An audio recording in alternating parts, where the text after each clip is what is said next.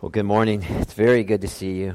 If you have your Bible, Colossians chapter 3 is where we're going to be this morning. I am going to be reading from Luke 2 as well, if you desire to turn from there to there. But Colossians 3 is where we're at, page 834 in the seat Bibles.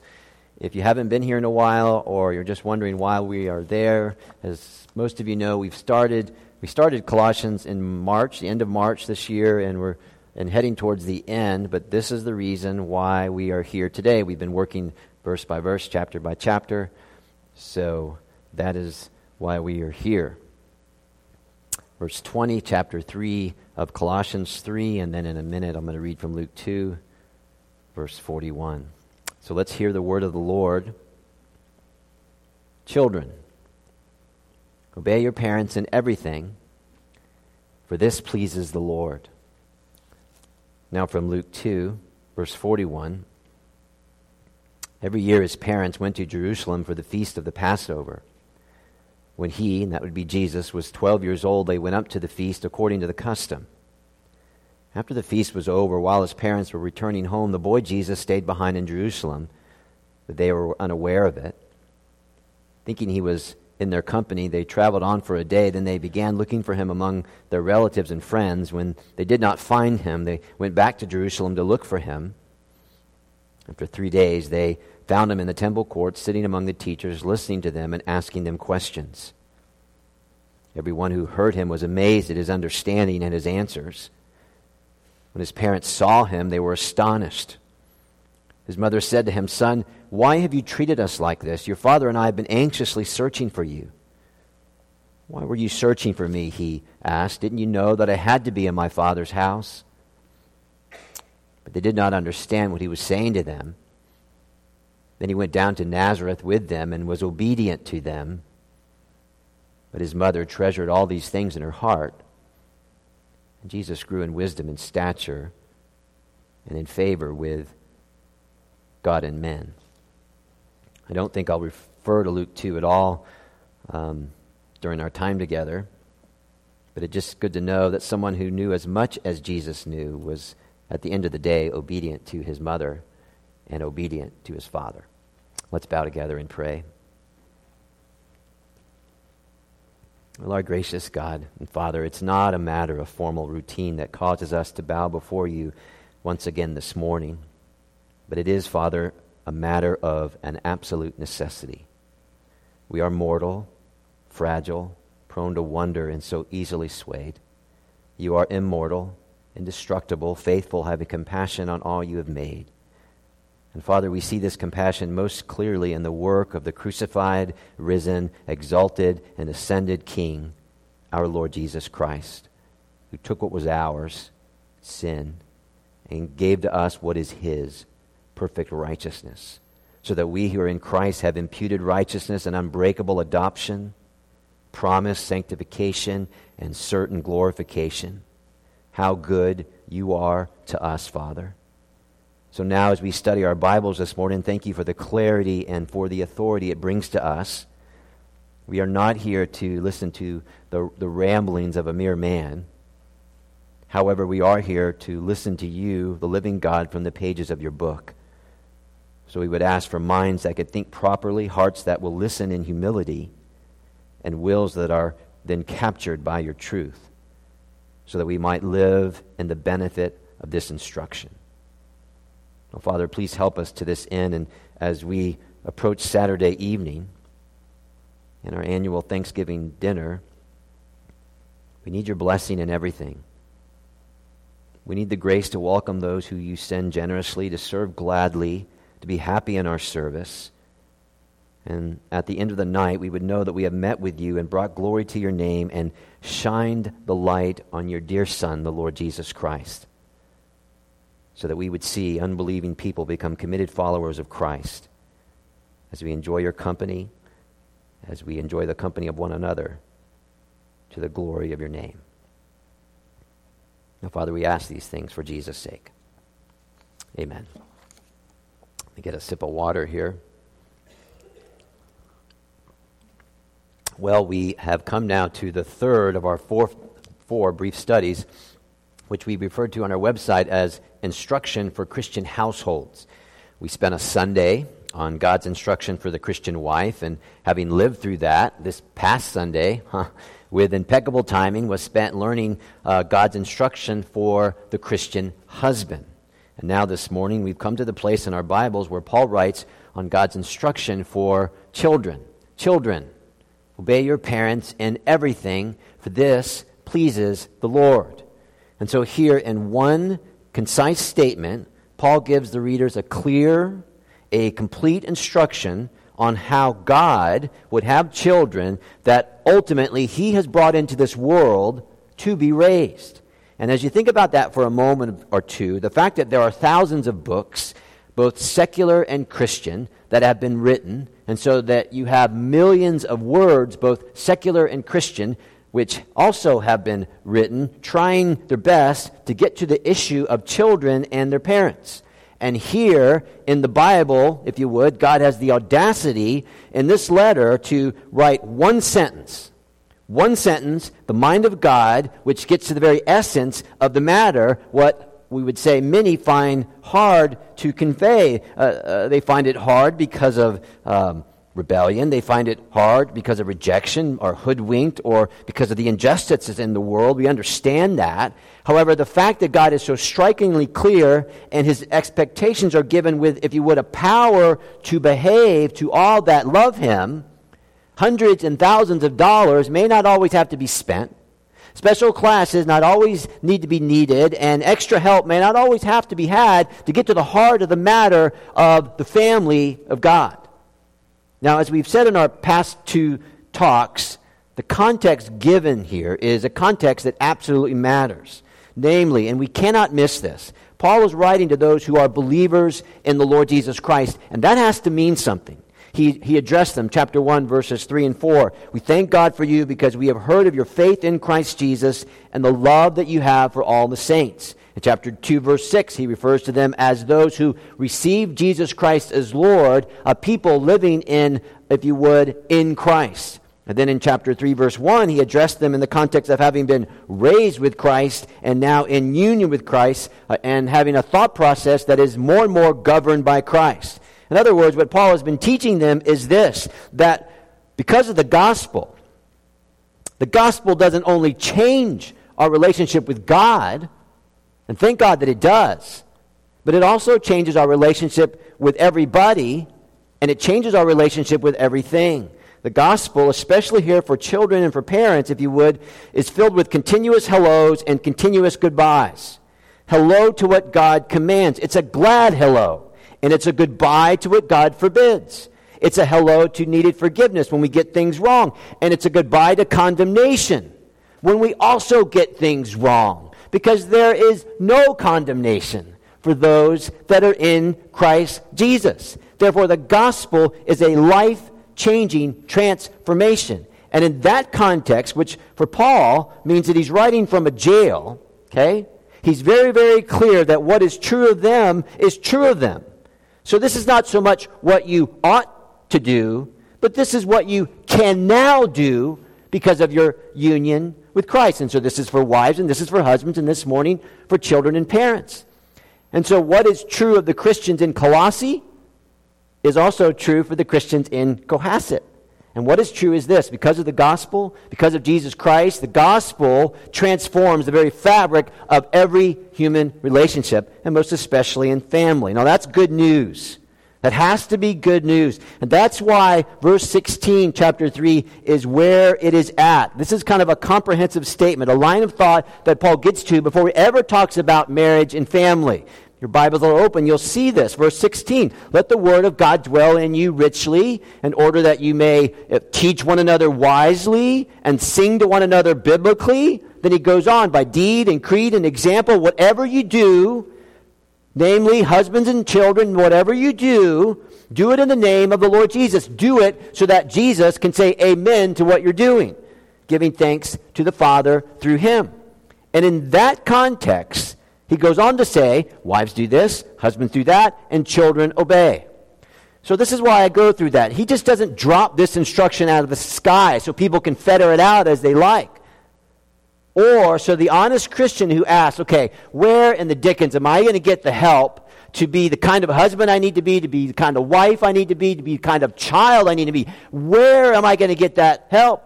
Well, the question has an answer, and the answer is what I bet you know. It's in the gospel. It's in our union with Christ that makes this possible and makes this unavoidable.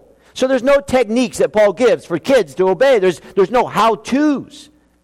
He doesn't have to do that because in Christ you now can.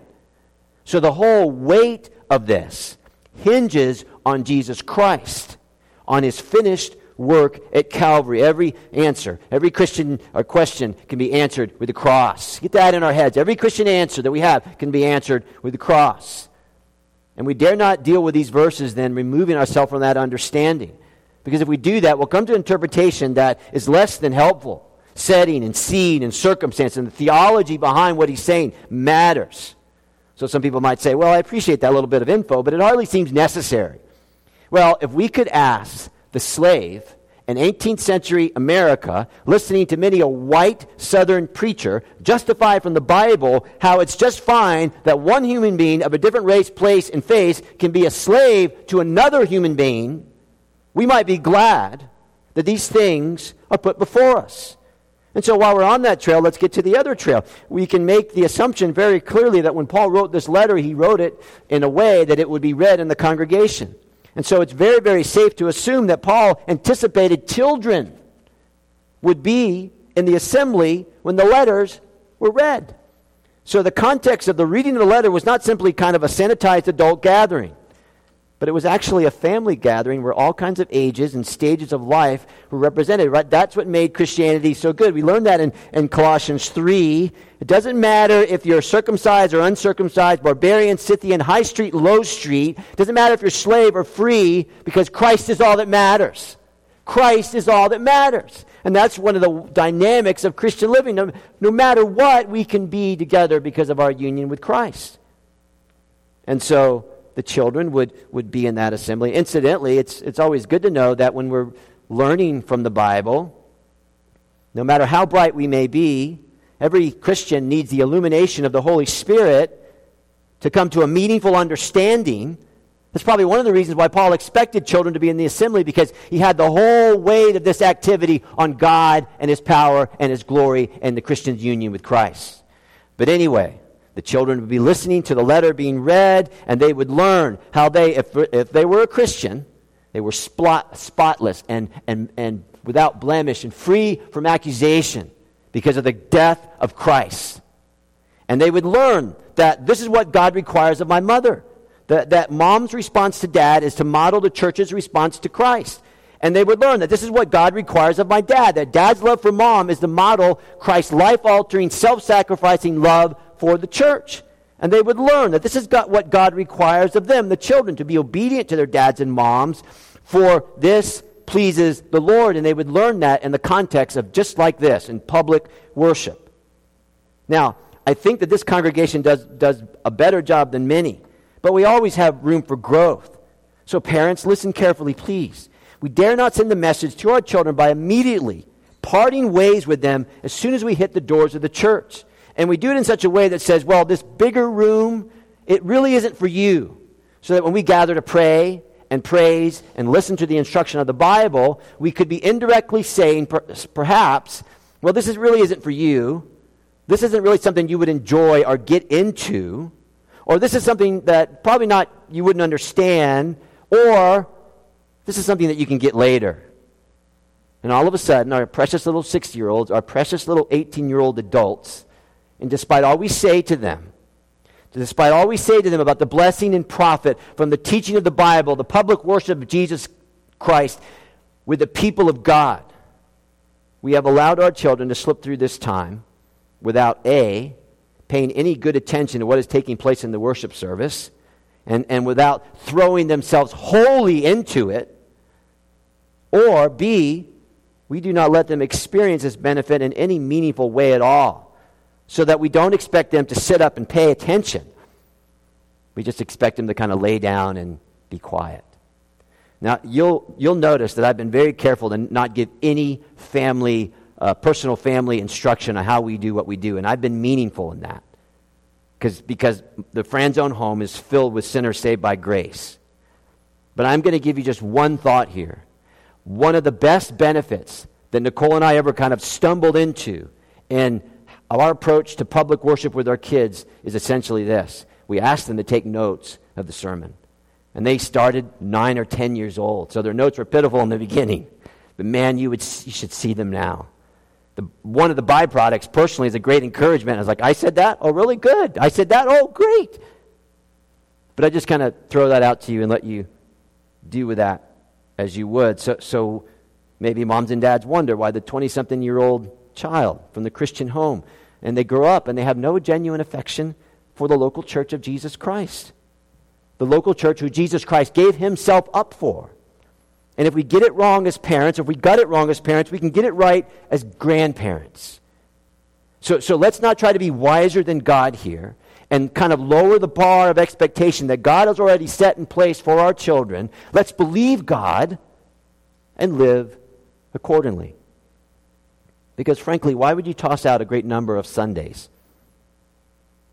where your children can learn in this context? Why would you throw that away so easily? Why? The Apostle Paul assumes the presence of God in public gathering for God's people in the reading of this letter. Just one quote from J.I. Packer. J.I. Packer says, American Christianity, 3,000 miles wide, half an inch deep. He quotes from Jeremiah 6:16, "Thus says the Lord, stand at the crossroads and look, and ask for ancient paths. Ask where the good way is, and walk in it, and you will find rest for your souls." Don't be the parent who says, we will not walk this way. One of the most heartbreaking occurrences of pastoral ministry is to see a mom and dad who followed their own ways, ignored the warnings, devalued God's instruction, devalued his assemblies, and treated these gatherings as something, well, we'll do if it fits in. If it fits in, then we'll do it. And thereby thinking that they knew everything, would now do anything if their daughter, if their son would be part of the family of God. Now, as we come to this verse, just a few points to work through. The first point is pretty clear, the responsibility of the child to this command. Because it's there, Paul, God, is speaking to the child. So let's note, number one, it's clarity. Children, obey your parents in everything, for this pleases the Lord. Now, it's very clear. It's so clear that even a child can understand this. Right? Children, obey your mom and dad. Now, in these things, the Bible is always very, very clear. Proverbs 23:22. Listen to your father who gave you life, and do not despise your mother when she is old. Now, that's not very hard to understand. What is a child supposed to do? Listen to their dad. What is a child supposed to do? Don't despise your mother when she is old. Verse 24. The father of a righteous child has great joy. He who has a wise son delights in him. May your father and mother be glad. May she who gave you birth rejoice. So the Bible is very clear then. The child, in obedience to their parents, are to listen to their dad and not despise their mother as time sets in. So the Bible is clear on what it calls for. And the Bible also makes it clear that it's the foolish child who neglects their father's and mother's discipline. And again, the book of Proverbs helps us. It's got tons of warnings. It's the foolish child who neglects what the Bible says and kind of tanks on their responsibility. It's the foolish daughter who despises the instruction that comes to her from their dad and mom. Proverbs 20:11. Even a child is known by his actions, by whether his conduct is pure and right. That's a grace. That's a heads up from Solomon. Watch now. Watch now. Proverbs 19:13. A foolish child is a father's ruin. Now, you should know that the word that Paul uses here in verse 20 for child is a generic word for child. Well, what does that mean? Well, it means that he's not referring specifically to age. He is referring to status. So there's a principle here. Children, listen to your Christian mother and your Christian dad. And so as we grow older, as I grow older, the dynamic changes. We understand that. But it seems unwise to completely ignore this. And I'll tell you why. We have one wonderful example from Jesus Christ, who is our example in everything. Jesus was at a wedding in Cana. His mother told him to do something, and the adult Jesus did exactly what his mother said. So the command is clear. The command is about correction, the discipline of correction. And this is the correction which brings the child into line of what the Bible teaches. This is, parents, we need to understand that the line that we want them to go down is the line that God has set himself. And it is our duty to see this to the end, so that the child may enjoy the good things that comes with obedience, and the child may be protected from the bad things that come out of their disobedience. And parents, this is the second reason why we correct our children, right? First, God in his glory. However, we do not correct our children simply to get our own way, making things work better for us, parents, make things better, fitting better for us, parents. Because, frankly, that's not a family. That sounds more like slavery. So we don't correct them to simply get our way. We don't correct them so we won't be embarrassed.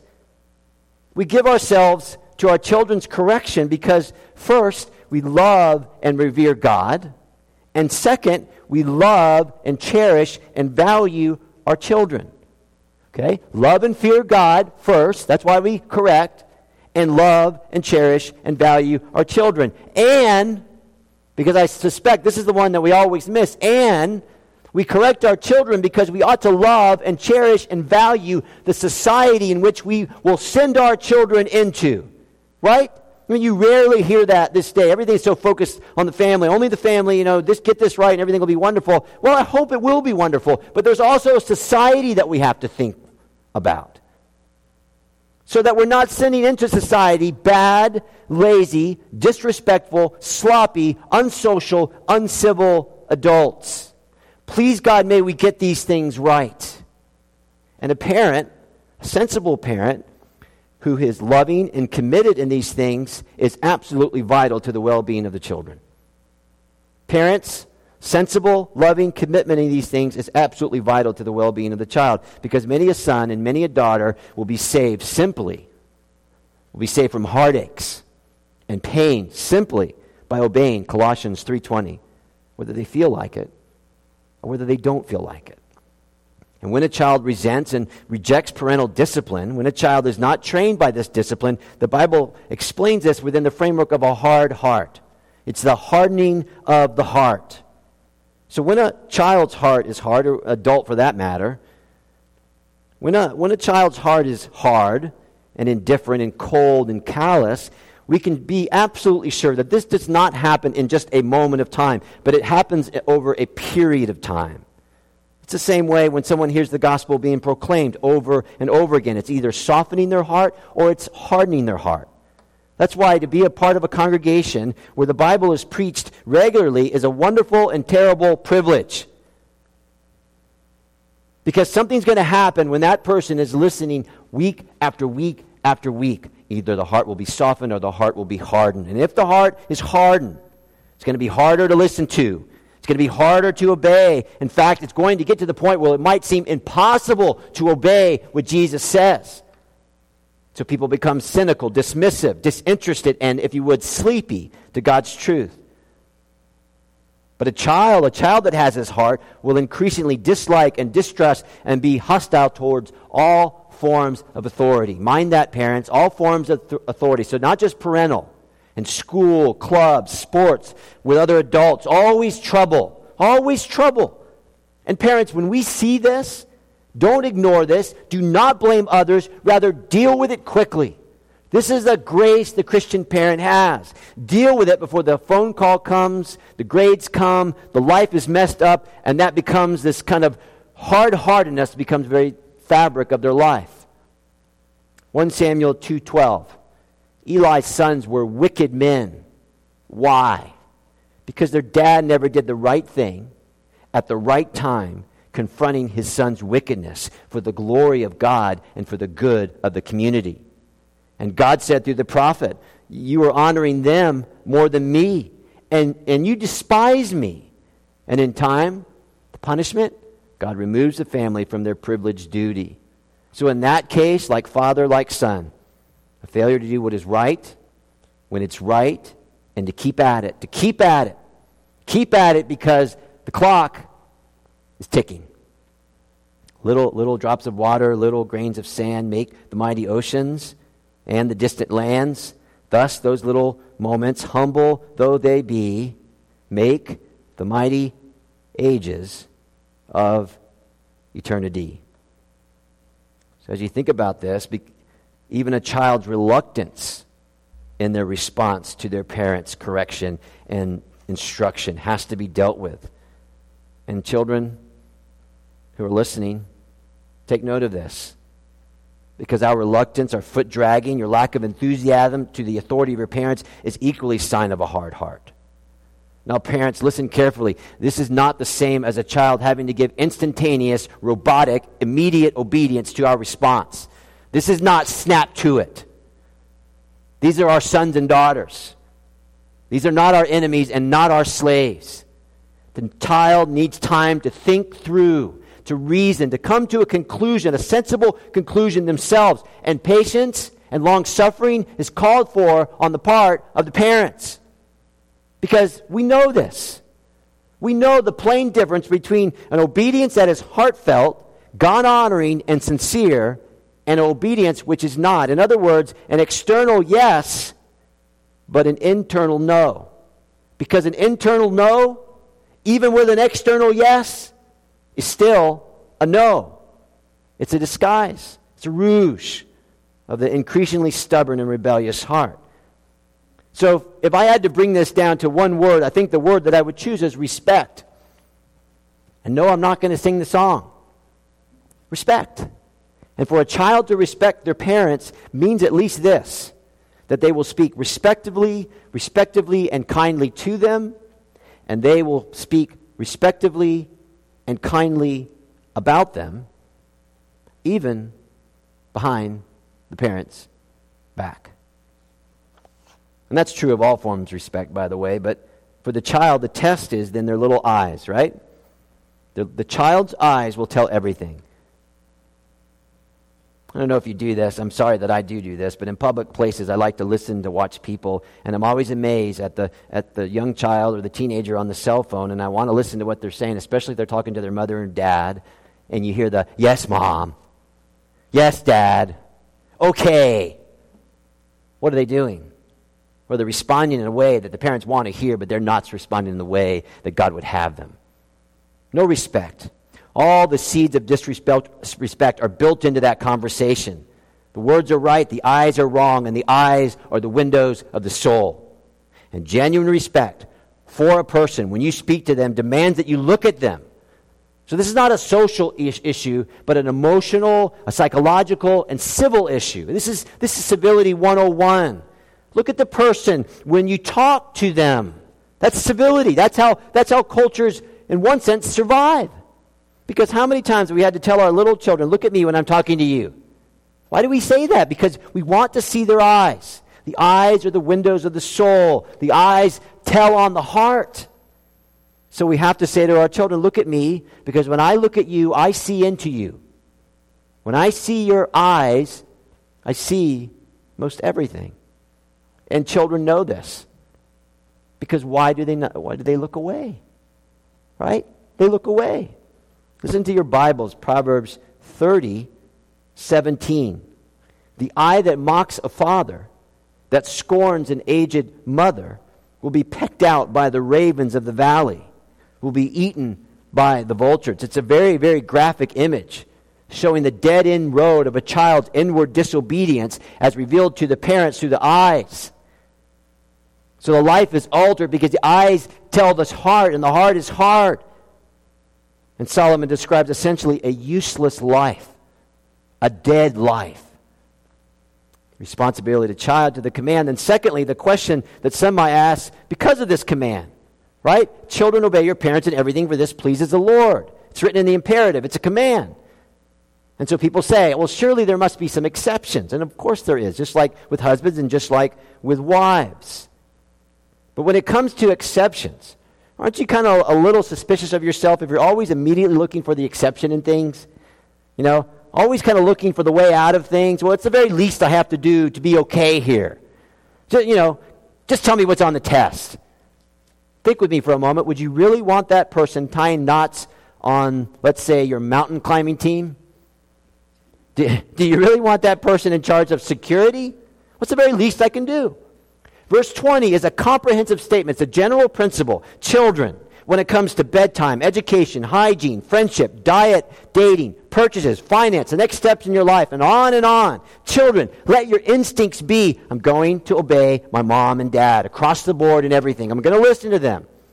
This is your default. This is your screensaver. This is your wallpaper. Set it to Colossians 3:20. Obey dad and mom in everything, for this pleases the Lord. Obey them. Unless what your parents are calling for you to do is something that breaks God's law and breaks man's law, not in conflict with God's law. And at that point, children, we must obey God and not our parents. Let me give you one example. Let's say there's a child, 12, 13, 14 years old. They come to faith in Jesus Christ. Bits and pieces of their life are changing, and the time comes for them to be baptized.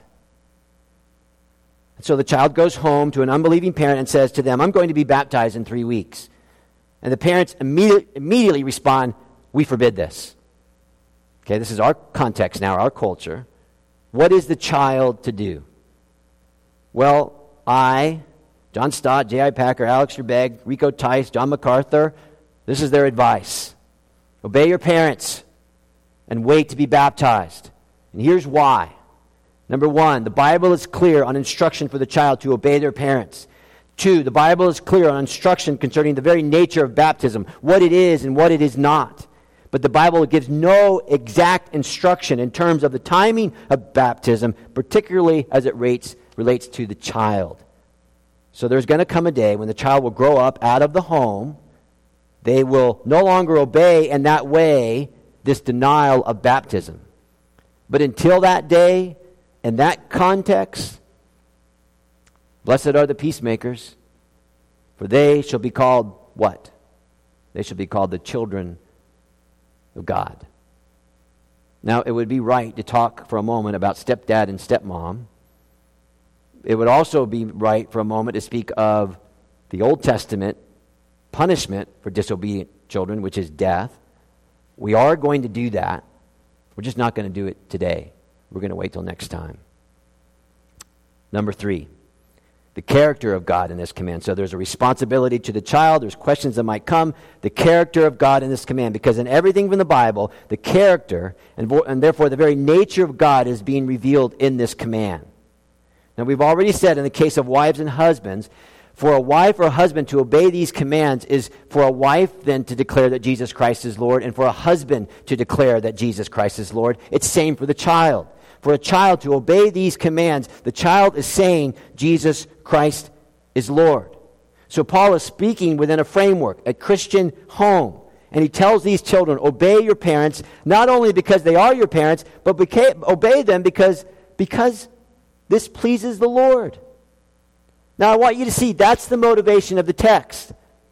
What is the motivation for the child being obedient to the parents? The pleasure of Christ. Children, do you want to please Christ?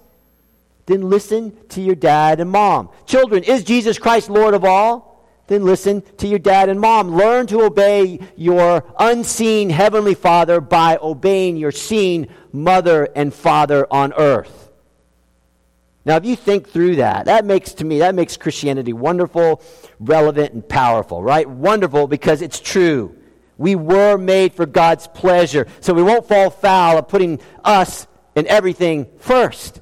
It's relevant because this goes beyond the niceties. Children, if you listen to your mom and listen to your dad, the potential for you to get a nice home, a nice car, a nice family, a nice job, a nice life, if you obey, is massive here. Okay, we get that. Those things are good. We may want them for our children, but they are not the highest good. The highest good is the pleasure of Christ.